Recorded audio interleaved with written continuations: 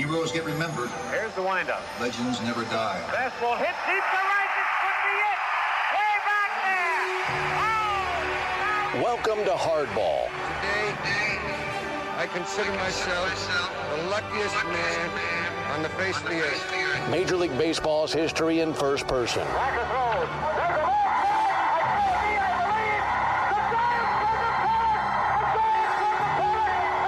Conversations that span almost 20 years. It is 9:46 p.m. with the men who saw and made that history. Sandy into his windup. Here's the pitch. Many of whom are no longer with us. Swung on and missed a perfect game. Stories from the 1930s.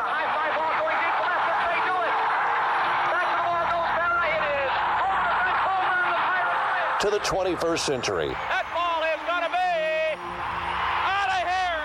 It's gone. It's 7:15. There's a new home run champion of all time, and it's Henry Aaron. This is Hardball. Dad, you want to have a catch?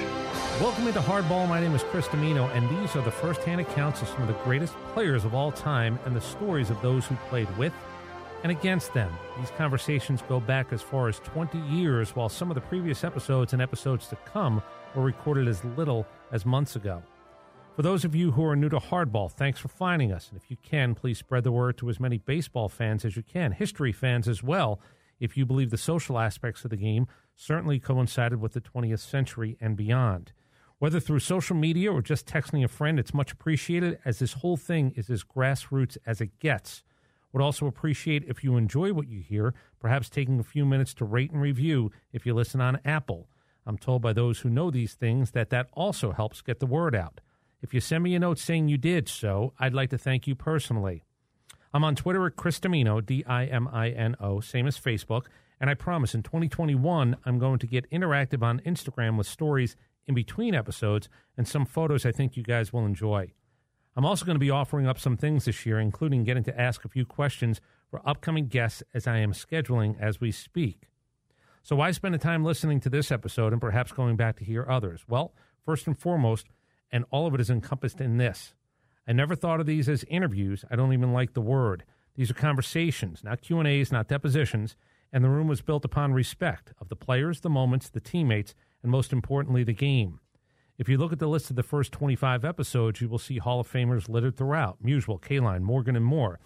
But you will also find players like today's guest, truly part of baseball's most important and memorable moments, teammates whose stories they share, and most importantly, first-hand accounts that need to be told and heard before the stories get lost forever. In a year where we lost seven Hall of Famers, now more than ever there is a need to document the game's history. And while the written word can conjure up the emotion of a story, I've always believed that the spoken word paints an even clearer picture, as you hear the excitement or despair, humility or bravado, and most importantly, the actual transporting of a player back to that time, that game, that moment, for some like today's guest more than 60 years ago, to relive with us, for us, something that still matters and goes beyond the box score. Last thing, I have found that so many of these men not only deserve the time to be heard, but want to be. They want other stories told every bit as much as their own. Today we welcome in a man I've gotten to know over these 20 years, conversations recorded, but also just quick hellos to let him know that I, along with other baseball fans, are still thinking about him. Carl Erskine pitched for the Brooklyn Dodgers from 1948 until they moved west at the end of the 57 season. He pitched sparingly in Los Angeles in 58 and 59 and stepped away from the game before the Dodgers needed to have that conversation with him in June of 59. He knew. It's part of what made him different. It's also interesting that Oysk was one of the first nicknames ever given strictly to a Brooklyn guy, and boy did it fit. Campy, Jackie, Pee-wee, Duke, Gil, all of the names that you remember, but Oysk was Brooklyn's own, and from a kid from Indiana, that was special. I grew up in a Dodger house, a Brooklyn Dodger house, a team that left New York 6 years before I was actually born, and I know more about dem bums than most, and certainly most my age. Having a chance to speak to Clem Labine, Johnny Padres, Norm Sherry, of course Duke Snider, Rachel Robinson, Roger Craig, and today Carl has been more than a thrill. To recount with them the fact that my parents dated at Ebbets Field and how this team helped formulate my love for the game without ever seeing them play has hopefully let them know how much their time meant to me. Carl Erskine saw it all for a decade plus. He wrote 2 books, What I Learned from Jackie Robinson, a teammate's reflections on and off the field, and Carl Erskine, Tales from the Dodger Dugout, Extra Innings. And today you will hear how he made his way to Brooklyn, the playoff chases, the shortcomings of championships lost, his Hall of Fame teammates and others who played a role in the Dodgers becoming one of the most beloved teams of all time. Watching a wrecking ball in the middle of Brooklyn changed the landscape of the game forever.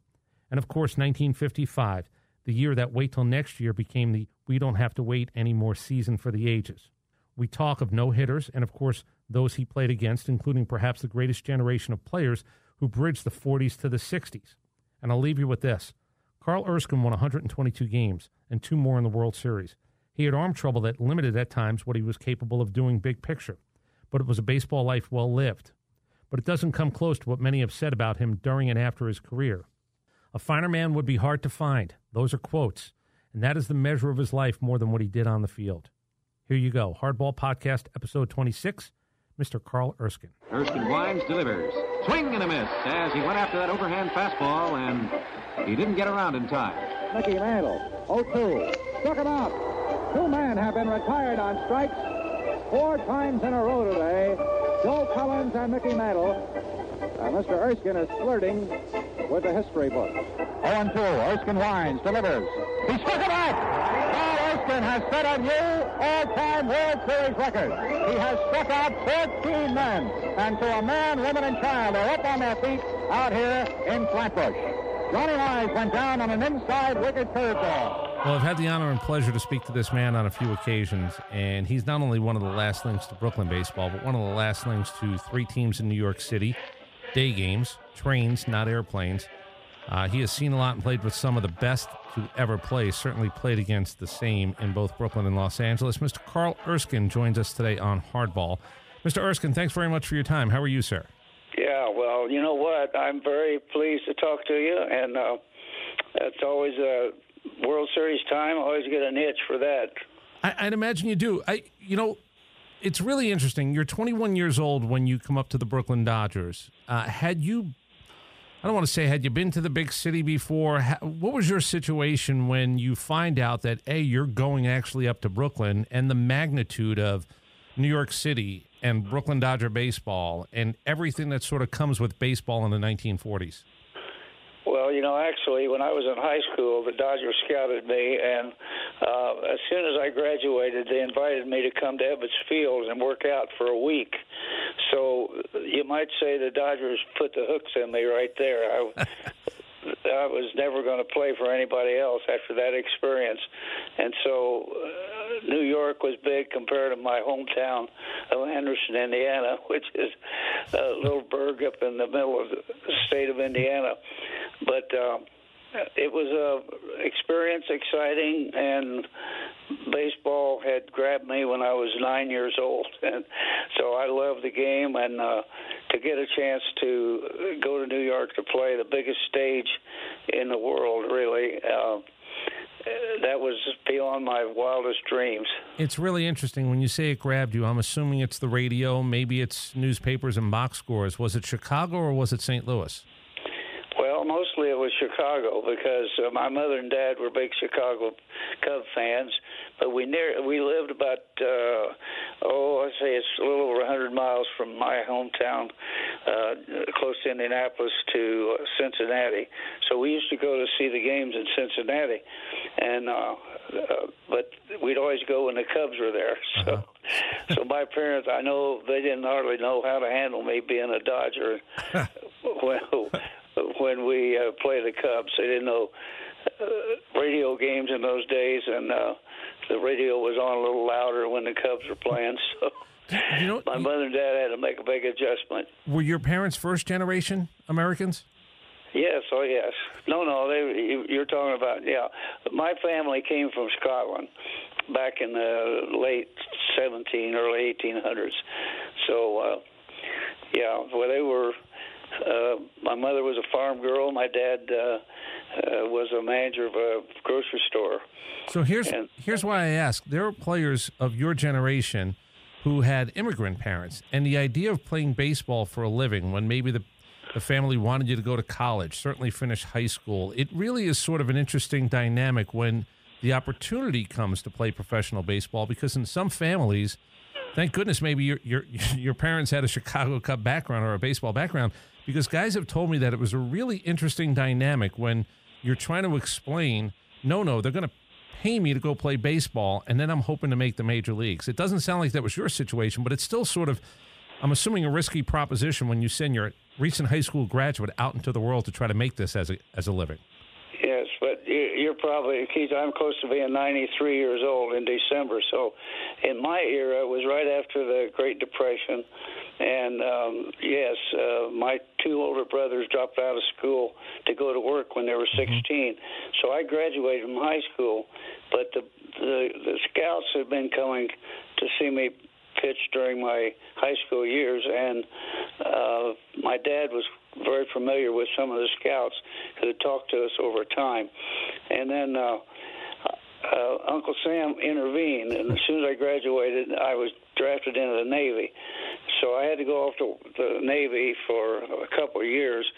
But in the meantime, Mr. Rickey kept in touch with me, and at the All-Star game in 1946, he came to Boston, where I was stationed in the Boston Navy Yard, and invited my parents, and he signed me to my first contract in 1946, the night before the 46 All-Star game. Wow. in the Kenmore Hotel in Boston. So what kind? Do you remember the negotiation? Was it something your dad handled? Were you even in the room when all of that went on? Oh, no, we were all together, my mother and dad, Mr. Rickey, and myself. The Braves in Boston, where I was mentioned I was stationed, I got hooked up with the Braves, and I was throwing batting practice for the Braves, and the Braves were trying to sign me. They really put the heat on me, and I told them I couldn't sign. I was only 19. And in those days, you had to be 21 to sign a contract. And they said, well, okay, we're going to have to get your parents up here and get you signed. So I called Mr. Rickey, and I said, Mr. Rickey, they're trying to put the pen in my hand to sign me. You better get my parents up here quick. And he said, I will do it. And so Mr. Rickey came to the All-Star game anyway, but the night before we sat in his suite in the Kenmore Hotel, and he said, I understand, son, that the Braves are trying to sign you. And I said, yes, that's true. He said, I didn't offer you some money. And I said, yes, they did. And, in fact, they'd offer me a $2,500 bonus to sign. In those days, nobody got cash money for signing. If you were a superstar, you might get an automobile, which was a Ford or a Chevy for $750. But nobody got real cash money. And he said, well, I know the Braves offered you some money. How much do you want? Now, I'm a 19-year-old dealing with big money, and my dad worked at the General Motors plant eventually, and he probably made about $2,500 a year. So I said to Mr. Rickey, how about $3,500? I said, how about $3,000? And he said, well, son, why don't we just make it $3,500? Now, I figured Mr. Rickey was real tight with the money.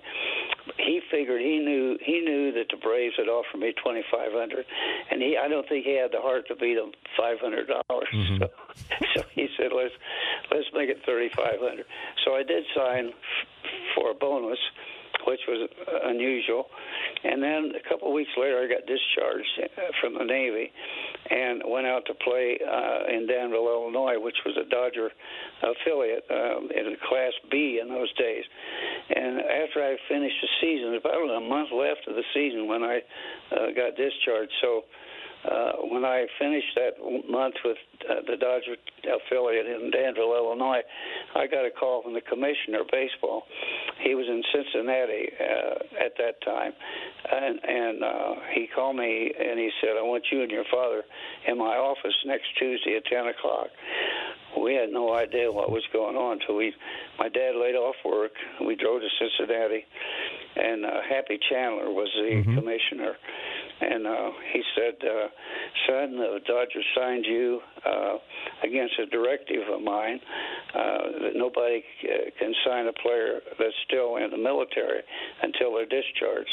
And the Dodgers signed you before you were discharged, and the Braves have blown the whistle.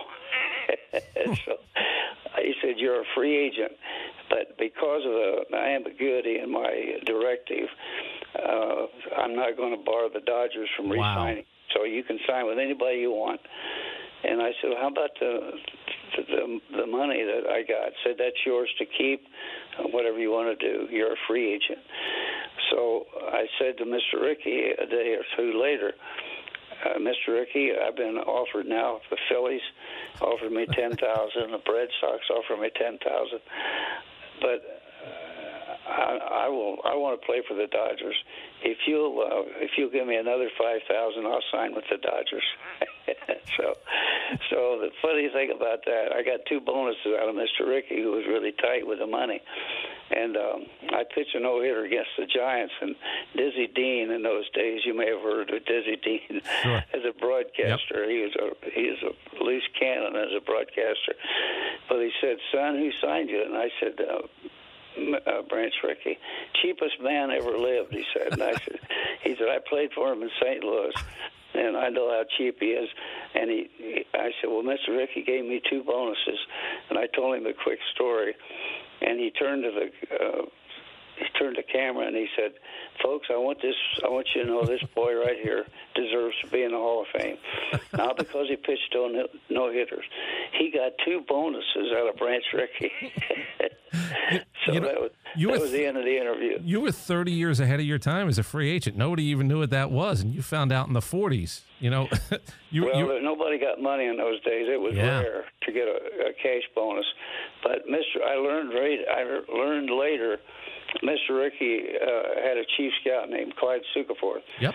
And Clyde Sukeforth told me when the commissioner cut you loose, Mr. Rickey told us, get that boy in here and go as high as you have to get him. Well, listen, you must have had some arm as a 19-year-old. Here's the other thing. I have quoted you quite a bit when I've spoken to players, and I still do it when I talk to current players in my regular day job.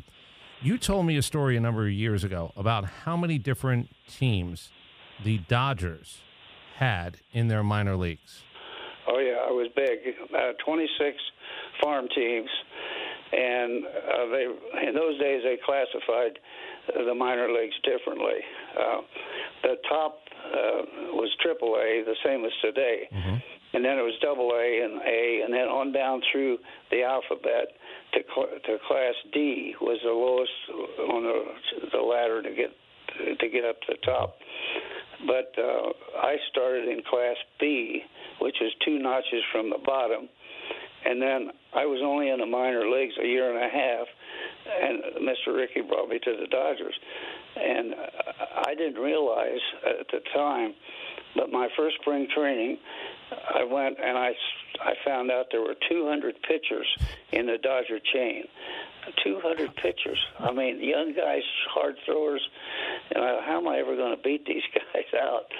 But Mr. Rickey, I won 22 games in Danville my first year. Mm-hmm. Then he sent me to a winter league in Havana, and I pitched about probably a couple hundred innings in that winter league. And then he went to spring training, and he moved me up to AA at Fort Worth, Texas. And I was 15-2, I think, at mid-July. And DeRocher was managing the Dodgers. He was hurting for starting pitchers, and he's trying to get Mr. Rickey to bring me up. And he told him he's too green. He hadn't been he's only had 1 year and a half in the minors.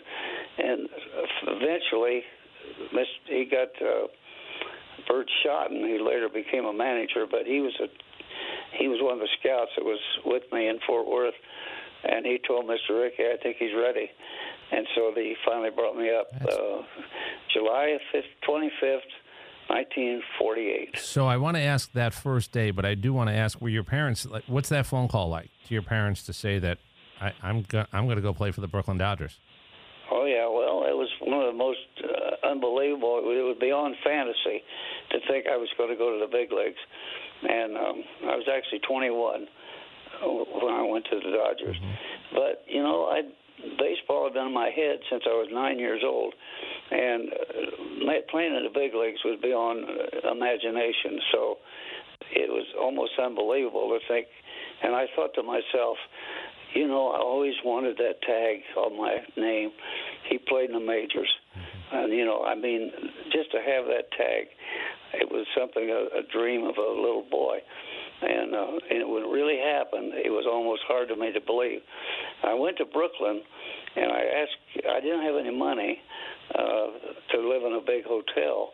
So I asked somebody, where's the YMCA? Is there a YMCA in Brooklyn? They said, yeah, the Hanson Place YMCA is one of the largest in the world. And I'd always hung around the Y as a kid, learned to swim there and activities at the Y, went to camp and all that stuff. And so my first room in Brooklyn was a room, second floor. I had a cot, and everything else was down the hall. Was there a dress code? Because here's the other thing, and I mean players very recently have told me, Billy Wagner, Tim Hudson, guys who have played, not that long ago when they first came up, they said, I didn't have a suit.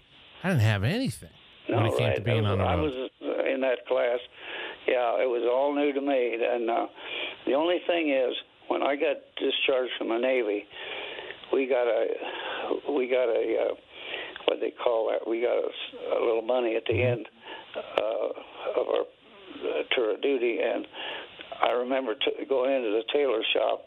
I think I spent the whole thing buying suits and clothes to wear when I became a big leaguer. Yeah. So who was the veterans on that team? Because that team is going to become, it's one of the most famous teams in sports history, the Brooklyn Dodgers, and certainly the World Series changed a little bit. But was there a veteran or two who took you under the wing? Because I know usually what happens is a guy's going to go to the bullpen, and the everyday players don't get a chance to hit. If you're the second guy, BP is not going to be for you today. Were there a couple of veterans who helped take care of you? Yeah, there was more than one. Hugh Casey was a big, hard-throwing right-handed pitcher who'd already played a lot of years in the big leagues. When I joined the Dodgers in Pittsburgh, actually, mid-season, I was in the outfield shagging fly balls, and he came over and introduced himself and said, "Welcome to the big leagues, son. Can I give you some advice?" I said, "Boy, yes, I'll take it." He said, "Well, there's some things that you can't change. You can't change the weather on the day you're pitching, the park you're pitching in. You can't change the umpires. This is what pitchers all worry about. Forget it. You can't do anything about it. Worry on the things you have control over. Get your curveball over the plate, get your fastball down, and you'll win some games." Well, that was great advice because, and he also said, the good hitters in this league hit 330 or 40 every year. I've never seen you throw a pitch, but I can tell you right now they're going to hit you just like they hit the rest of us. So he was talking about Stan Musial and some of those great hitters. Well, he said, here's my advice. Bear down on the 2 or 3 hitters ahead of that good hitter. Keep them off the base. And when a guy is going to hit 330, when he hits you like he hit the rest of us, there won't be anybody to score. And so bear down on the guys ahead of the good hitter. That was another great advice to me. Yeah, and a lot of guys have said, hey, you know what, there wasn't a veteran like that. Or they, you're in a different place. You're trying to take somebody's job, and these are grown men with families, and there is a lot of that does come into play. Everybody's on a 1-year contract, and as you said, they keep signing guys to come replace you. That's the business of the game. That's right, and I always said it was harder to get to big leagues, but it was much harder to stay there. Yes, sir. Yes, sir. To this day, it's the same old thing. Now, you played, obviously, with some iconic Hall of Fame-type players, beyond famous players, some who should be in the Hall of Fame, like Gil Hodges. Do you remember sort of the I don't know, you have to have a little moment when you prove you can play. You want to prove it to yourself, and you certainly have to prove it to your teammates. Pee Wee Reese, Jackie Robinson, Duke comes along, Gil Hodges. I mean, it is a litany of really good players, and you guys become a team that not only go to the World Series a few times, but thank God, again, as a kid who was born in Brooklyn and parents who were big Brooklyn Dodger fans, thank God 1955 happened. But do you that whole thing of that group of players, if I don't ask you individually, if I ask collectively as a sum, how would you describe that group that you played with for a good 10-year period? Well, of course, I pitched at Campanella for probably 1,200 innings. What a player he was, and he could have been a manager. He had all the gifts of knowing the game. Could have been a manager. Gil Hodges was a manager. Jackie Robinson could have been a manager. Pee Wee Reese could have been a manager. So when I stood on the mound and I'm surrounded by these guys, I'm saying to myself, how lucky can you be to be pitching for this team instead of against them? And so my career was enhanced because this team scored runs. A pitcher's got to have runs. This team was a defensive team. When a double play was made, it made both ends of it every time. And so I was fortunate to pitch for one of the best offensive teams and defensive teams. And, of course, playing on the big stage in New York, that made it all even better. But we were all young guys. Pee Wee was already there. Hodges was already there before the World War II, and Furillo. Those three were there when I got there. But then Mr. Rickey began to build on this team around Jackie, and that's the team that became known as the Boys of Summer. And it was one of the great teams, and it had great personalities on it, and men of character. We raised our kids together and spent the off days picnicking and all that with families. So we're a very close team, and I know a lot of teams say it's like family, but we did have a bonding that was tremendous, and Mr. Rickey was kind of the centerpiece with that, and so I think Mr. Rickey had more influence for the good in me than my own father did. At least I'd put my father first, but Mr. Rickey second. When you get to, because the Brooklyn Dodgers, it's only one World Series there in the entirety of the organization's time in Brooklyn. When you get to the World Series, and there it is, the New York Yankees, and it's not only the crosstown rival, but it's the New York Yankees. Can I ask, do you remember what it's like to walk in? Because without interleague play, obviously, you're not going to walk in the Yankee Stadium to pitch unless you're pitching in a World Series. What's that moment like? Well, I'll tell you, the 1949 was my first World Series, and when we went into Yankee Stadium, we're all in our early 20s, most of us, walking Yankee Stadium, the house that Ruth built. They had just remodeled the two clubhouses, and the Yankees used to be on the third base side, but they changed them, and the visitors team was on the third base side. But let me tell you something. I think it was a deliberate. They'd moved everything out of the old Yankee clubhouse, which became the visitors clubhouse, except two lockers.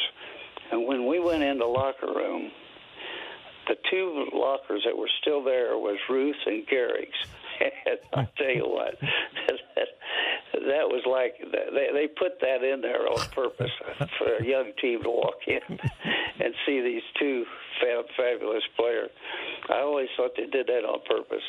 Do you remember if you slept well? Is it because it's not really normal to be 23 years old and pitching in a World Series and have it be against the Yankees? I mean, do you sort of, and again, it's so many years later, can you conjure it up, or do you still sort of remember what the excitement was and playing against the ghost of the greatness in that building and trying to do something for the borough of Brooklyn, which had always been sort of, if not a stepchild to Manhattan or the Bronx or that whole, New York was its own, Brooklyn was its own country. I talked to my dad about it before he passed. That's a lot of, I don't know if it's a burden, but it's a big deal at that point for that borough. Well, that borough, about 2 million people, I think, was a very mixed ethnic groups of residents there. And I believe Mr. Rickey finally waited long enough till the right thing came along to attempt to integrate baseball. The war was over, and Truman, the president, had just integrated in the military. Mm-hmm. He just deregulated, desegregated. Desegregated, thank you. He had just desegregated the military. And so I think Mr. Rickey thought to himself, I've always wanted to do this. Maybe this is the time. And so that's, I think, was the kickoff for him to send his scouts out looking for the black player to be the first one. It ended up being Jackie. And but that era was the bonding was really strong on that team, and we never had a problem with Jackie being a black player. He got booed a lot on the road. He got a lot of harsh stuff coming from the other dugouts, and that he endured it. And Mr. Rickey asked him, I said, "Look, you could win any fight on the field. You're strong enough. You're fast enough. You're quick enough. If it's going to be a fight, I'm telling you, you're going to win it. But are you strong enough not to fight?" And Mr. Rickey put that question to Jackie because if Jackie didn't feel like he could control himself as some of his teammates in the Negro League, so Jackie won't make it. He's too hot-tempered. But the bonding of he and Mr. Rickey, incidentally, both of their mothers, Mr. Rickey and Jackie, raised their boys to be good Christian men. And there's a book out called 42 Faith, and it features this bonding of Mr. Rickey and Jackie to the point where when Mr. Rickey said, I want to read you something, and he read the parable of Turn the Other Cheek, and he said, Jackie, you must do this. You must tell me now you can do it. And I know Jackie had to think a while. Sharecropper's little boy in Cairo, Georgia. He didn't have much chance in life. And I know all that flashed through Jackie's head. But he finally said to Mr. Rickey, I can do it. I can do it. And there's no record anywhere written or spoken, recorded, or anything where Jackie ever fought in a clubhouse, on the field, in a restaurant. There's no record that Jackie ever fought any place. And that's a testament to Mr. Rickey's faith and his own faith that his mother put in him. So you might say that two mothers had a lot to do with the integration of baseball. Yeah, and look, it's really interesting because, you know, you can Hollywoodize that version of it, but when it comes from someone who was there, someone such as yourself and someone who was actually a part of that, it makes the story not only true, but it makes it more impactful because here's the other thing. There had to be a moment where, look, not everybody was going to be okay with this, but if Jackie had gotten into a fight, it does sound like that team, you would have been fighting the entirety of that team, which is probably, you know, the biggest thing you could say about a moment and what would happen if. It doesn't sound like anybody on that Brooklyn Dodger team was going to back down or not have his back. No, well, you're right. There was a solid support of Jackie. Well, after all, he was winning games for us. He made us a team that could beat anybody. And but I'll tell you a part of a story that never gets told. It's there. It's in the history, but Mr. Rickey doesn't get enough credit for it. He called Bill Veeck of the Cleveland Indians, and he said, the second player on my list is an outfielder named Larry Doby. Would you take him on your roster so that both American League and National League can be integrated about the same time? Now imagine what that would have done if Mr. Rickey hadn't have done that, because there would have been the N-word would have been related to the National League, and the American League would still be in the White League. But Mr. Rickey was wise. He gave up a Hall of Fame player, Larry Doby, to ask Bill Veeck to take him so that both teams could be integrated about the same time. And they never give Mr. Rickey credit for that. But I'm telling you, that was a major move. I want to ask you about the games themselves and a couple of other things. And again, I do appreciate your time. The idea of not beating the Yankees a few times, and the idea of certainly 1951 not really, getting the shot to do that. Did you think, was there a moment where you weren't sure if it was going to happen in Brooklyn? never felt second class to the Yankees. We always felt like, player for player, we could play anybody. So there was never a moment when we felt like we were snake bit or there was some kind of curse on the Dodgers. That never entered. Every time we played the Yankees, of course, we played them in spring training every year. So we knew the players. We played against all those superstars on the Yankees. So we weren't overwhelmed. The story about going in the clubhouse when we were in 49, that only lasted, we only won one game in that series. And so, but we didn't feel like we were snake bit. Every year playing the Yankees, we felt like we had a strong pitching staff and certainly a lot of run-making home runs and so forth on the offensive side. So, but when we finally did win it in '55, it was on the Yankees turf. It was in Yankee Stadium when Padres pitched a 2-0 shutout, and we finally got the victory. I think the players felt as much emotion for the fans who had waited so many years to finally get a championship. I think we felt like that. Roger Craig was a rookie on that team, and we went up the runway into the clubhouse, and Roger said he saw something that I didn't know anybody else saw, but I saw tears in the eyes of Jackie and Pee Wee and even myself, for the emotion was so high, and it was such a quiet, almost a reverent moment or two before the champagne began to pop. And it was a feeling that we finally presented this championship to the wonderful fans in Brooklyn. And so I never realized anybody saw that.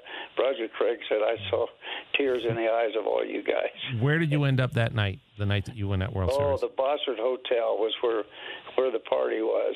And it went on all night long, and the dancing and the bands and the street, the people were dancing in the street, and we had an agent in those days. He wasn't an agent like you think today.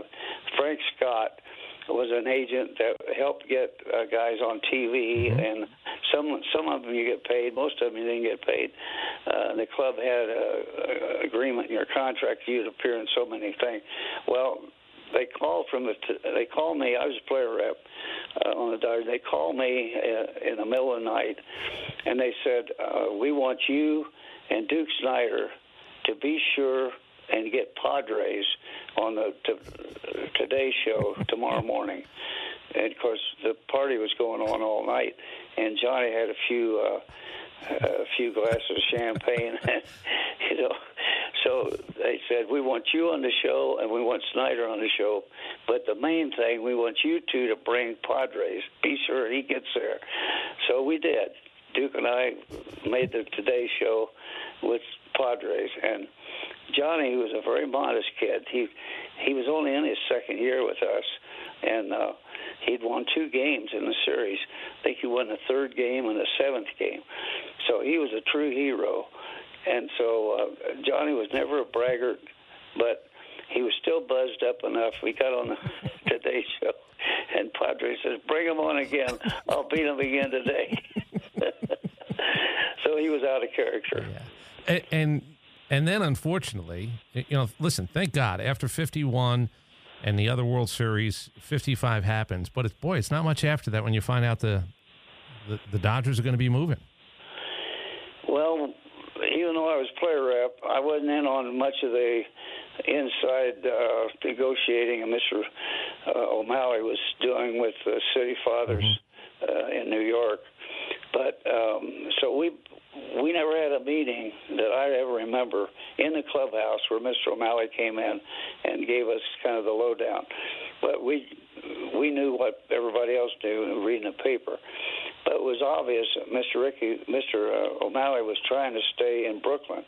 And we even played some games in Roosevelt Stadium in Staten Island as a kind of I thought it was a kind of a ploy that Mr. O'Malley was using, negotiating with Robert Moses in the city of New York.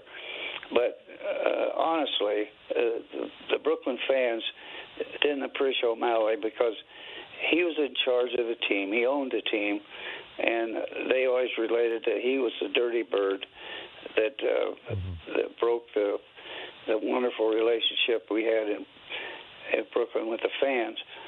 But honestly, he was only a victim because there was nobody else they could figure to blame.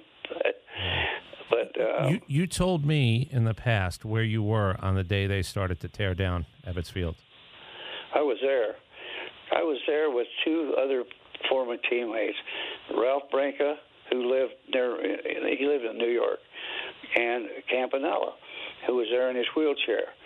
And we were there when they had the ceremony on the field, and the big wrecking ball had been painted like a big baseball. And so when the moment came to drop the wrecking ball, they dropped it on the visitors' dugout. Now, let me tell you, as much competition as we had with guys in that other dugout, but when they dropped that ball on the visitors' dugout, it was all I could take. I left right away, so I didn't see any more of the demolition. But Campy was there, and Ralph Branca. So we saw the last of Ebbets Field. Mm-hmm. Let me just do this quickly. Ralph Branca, he carried himself with a grace after 1951. I know he was a religious man, a spiritual man.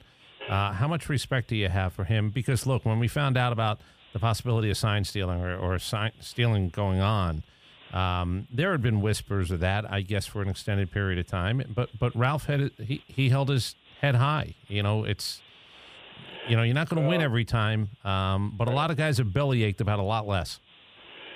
Well, I'll tell you what happened. In the Polo Grounds, the players came from two stair steps that came down from a building which housed both the opponents and the Giants. But on the Giants side of that center field clubhouse, there was always a window up about 6 or 8 inches, and it was dark behind it. And we said from the bench, we could look right out there, and we said, those dirty birds, I bet they're stealing signs. But we never had anybody, we never complained to the umpires or anything, so nobody ever checked it out.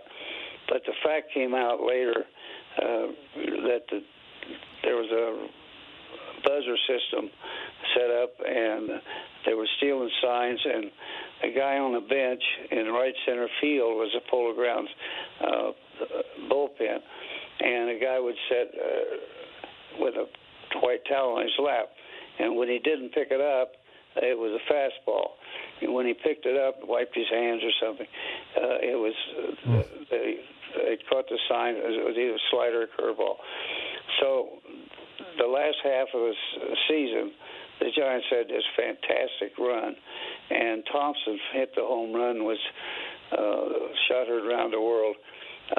They always ask him, did you take the sign? Well, I could have, he said. But did you? Well, it was always there for me to take if I wanted it. Well, did you take it? He never would say, yes, he took it. A fellow Scotsman, by the way. True. Yeah. But anyway, he hit the shot heard around the world. But the story behind that real quick is I was in the bullpen with Branca, and when they called and asked, were we ready, the coach said, they're both ready. Erskine's bouncing his curveball. So he said, let me have Branca. So when people have asked me over the years, Carl, what was your best pitch in your 12 seasons in the big leagues? And I said it was the curveball I bounced in the bullpen. So tongue in cheek. Yeah. But Ralph carried himself. He didn't complain. He didn't. Ralph handled it beautifully. Ralph never complained. He never said, why me? But he handled it. And in the end, after some time had passed, and he got all the boos and the hate mail and whatever from fans, it finally blended itself as a baseball history, a major piece of New York baseball history. And in fact, I think the writers in New York voted it the last century was the greatest sport event of the last century.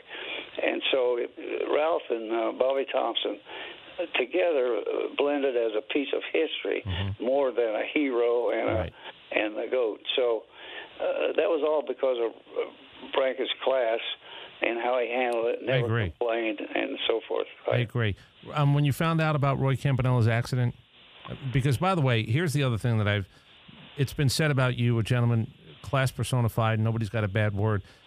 Roy Campanella, he had a big laugh. Who the heck was I talking to the other day? Oh, Jim Gentile told me, how just big Roy Campanella was in personality and a big laugh and certainly a great player and the right guy to be behind the plate for all of those big games and big moments. When you found out about his accident, can I ask what unfortunately went through your mind? Well, of course, we did find out about it in the winter of '58, I believe it was. Roy was the joy, if you can use that word, in a baseball clubhouse. He brought joy. It was more than fun or happiness, but he brought the purity of what the game meant to him. And he had come up the tough way out of poverty in Philadelphia. He played all the winter leagues and all that. Finally, the shot to get in the major leagues. Roy, even though he was paralyzed from his neck down, and he sat in a wheelchair for 33 years, he never said, why me, or I got a bad break. But when you try to say something sympathetic to Roy, he would change the subject. He'd say, how are you doing? What's happening in your life? And he would. I took a friend of mine to see him at the hospital in New York. And when we left, he said, I thought we were supposed to cheer him up. He would not taint his career because of that terrible accident and being paralyzed. He would not. And Tommy Lasorda did a beautiful thing. He said to Roy after he moved to California, he said, I want you to coach my catchers. And Roy said, I can't. What can I do? I can't coach. He said, do you know anything about catching? And he said, yeah, I know a little bit. Well, you're going to teach my catchers. Now, that was Mike Scioscia and Yeager and some of the really solid catchers that the Dodgers had. Campy actually made a contribution in their careers. And so he had a wonderful spirit. And he also was a Bible man. He read the Bible. He was a faith-based player. And I was asked to write something for his caption for one of his books in the golf tournament that he had for a benefit in California. And I thought, what can I put about Colroy? And I said, well, you know what? I'm a man of faith myself. So in that caption, I put, where the human spirit meets the Holy Spirit. And that was the caption. And I think that was the most appropriate thing I ever thought in my head, of some kind of a deep subject on faith. But that was Roy. His Holy Spirit was in him, and his human spirit was like a giant. Let me finish up by just giving you a few names, and if you don't mind, tell me the first thing that comes to mind. You saw Sandy Koufax before he could throw a strike. Then you were out in California when Sandy Koufax all of a sudden became the best pitcher in the world. When you hear Sandy's name, what do you think of? Well, he could pitch one pitch. He could be a one-pitch pitcher. His fastball moved so much, hitters would swing, and then they'd look at their bat like, what's wrong with this bat? Don Drysdale? Drysdale, well, Big Don was he never was a rookie. He was a quality pitcher his first year in the big leagues. You had a chance to play in spring training and in the 49 World Series against Joe DiMaggio. Yeah, I faced Joe DiMaggio one time. They called me in the bullpen, and I didn't realize who was on deck. But taking my warm-up pitches, I saw it was Joe D. Well, he hit a high fly in the infield, about a 400-foot drive, 200 up and down. But I got him out. Yeah, and that's a story forever, by the way. You get Joe DiMaggio out. And it's perfect that you faced him one time. 0 for 1. Yeah, 0 for 1 in the 14-9 series. Mickey Mantle. 49, yeah. Mickey Mantle. Mickey Mantle. Hard swinger. Hated my curveball. He was not a fan of you trying to get him with that. Well, it happened. I faced Mantle in 4 different World Series, and I struck him out several times. But But one day he had 2 strikes on him in the Yankee Stadium, and he laid down a bunt. And I thought, what a dumbhead! What, he doesn't even know the count. Bunting with 2 strikes when he could hit the ball out of over the moon. And so I was in the Yankee clubhouse a couple of years after that at an old-timers event, and I said, how smart a player was Mantle? Oh, he was a heads-up player. I said, well, he bunted with 2 strikes. He didn't even know the count. They all started laughing. The Yankee players, they all started laughing. They said, oh, yeah, he knew the count. He told us before he went up to hit, if that little so-and-so gets 2 strikes on me, I know what he's going to throw me, that nasty curveball. I'm going to bunt the son of a buck. I can't hit it. So I said that was the highest compliment my curveball ever got. No doubt. All right, let's finish with this. And I think Phil Rizzuto might have been the first person I asked about this a number of years ago. We talked about you being the last Lincoln. By the way, 93 years old. You sound fantastic. I hope you're in as good as health as you sound like you are right now. Do you ever, because the gentlemen that you played with and played against, really for the most part are not here. Have you ever dreamt about being a young player again? Have you ever had dreams where you're back playing, or there's that sense of at least playing and being young again? Has that ever happened to you?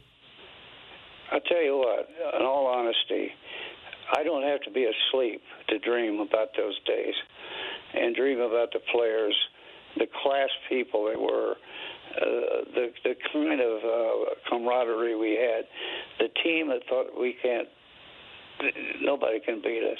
The best team I ever played on was 53, and we didn't win the World Series that year. But if you look at the stats of the 53 team, they were fantastic. But to win one for the fans in Brooklyn, I think it was more satisfying to show finally our fans in Brooklyn, you got the championship. Yes, there's the Yankees. Yes, there's the Giants. But there's nobody like the Brooklyn Dodgers. And is that enough without it having to be asleep? You can feel that? I mean, if you just think about, I don't even know if over the course of this conversation, does it take you back a little bit? Do you feel like you're actually back there as you talk about some of these men? It's always that feeling. I'll tell you what, I'm a skinny kid from a little town in Indiana, and to have me picked out from that spot, placed in this fantastic lineup in Brooklyn, and to be friends and close associates with all these great names, it's still a fantasy to me. It's not like it's really real, but I go over these games over and over in my head, and my wife says, "How do you remember all that?" It's burned in there. It's never going to go away. I might forget the grocery list, but I'm never going to forget what it was like playing at Ebbets Field. Well, sir, I must tell you, as a son of a father, Gil Hodges was his favorite player, who dated my mom at Ebbets Field. I know what 1955 meant to him. He was a 20-year-old at that point, so he had sort of gone through the losing the World Series, and I know there were a lot of relatives that I met when I was a younger person who were still living in Brooklyn. And that legacy of that team, Dem Bums and the Symphony and everything else that came with it, it will never be forgotten. And there's been more words written about baseball than every other sport combined. It's been verified. It's not even close. But stories like this, I got to tell you, this has been as pleasant an experience as I've had in 25 years in terms of talking to people who played every game. Hall of Famers here, guys whose names you didn't know. I really, really thoroughly enjoyed this. Well, I think of all those headlines and clippings and rings and all the rest of it, the one thing that stands out to me is how Jackie Robinson, what he did, how he integrated the game, how it had impact across the country in every level of business, government. Jackie's impact was never realized until years past looking back. Now, there's something very symbolic about Jackie being in the Hall of Fame. All the plaques are the same color. And that's very symbolic of what baseball actually did to change the history and the culture of the United States. Perfect. Mr. Erskine, I really, really appreciate your time. I know you're still, thank goodness, at 93, a busy man. I appreciate you taking this much time out. I hope you and your wife have a great rest of the evening. And again, thoroughly enjoyed this. Thanks very much. Well, thank thank you. I have a lot of family in Albany, Georgia, so I'm in the state a lot these days. Well, if there's ever a time when I can get you lunch, I promise this is my number, and I would love to do it and then some. Well, you're very kind, and I appreciate talking with you. All right, Mr. Erskine, thanks very much. Have a great night. Thank you. Goodbye. Thank you. I was privileged to play with a lot of Hall of Famers. Our captain was Pee Wee Reese, a Hall of Famer. My catcher for over 1,500 innings, probably. I pitched to Roy Campanella, Hall of Famer. My roommate was Duke Snyder, a great center fielder, Hall of Famer. I'm actually in the Hall of Fame by association. And there used to be a ballpark where the field was warm and green, and the people played their crazy game with a joy I'd never seen, and the air was such a wonder, from the hot dogs and the beer. Yes, there used to be a ballpark right here. In L.A., I didn't pitch much in L.A. It was right at the end of my career. Opening day, I got to pitch, and a few other times, but then I had to retire with arm trouble. But when I go to L.A., believe me, the fans there treat me like I played my whole career in L.A., and it's a great feeling. Yes, there used to be a ballpark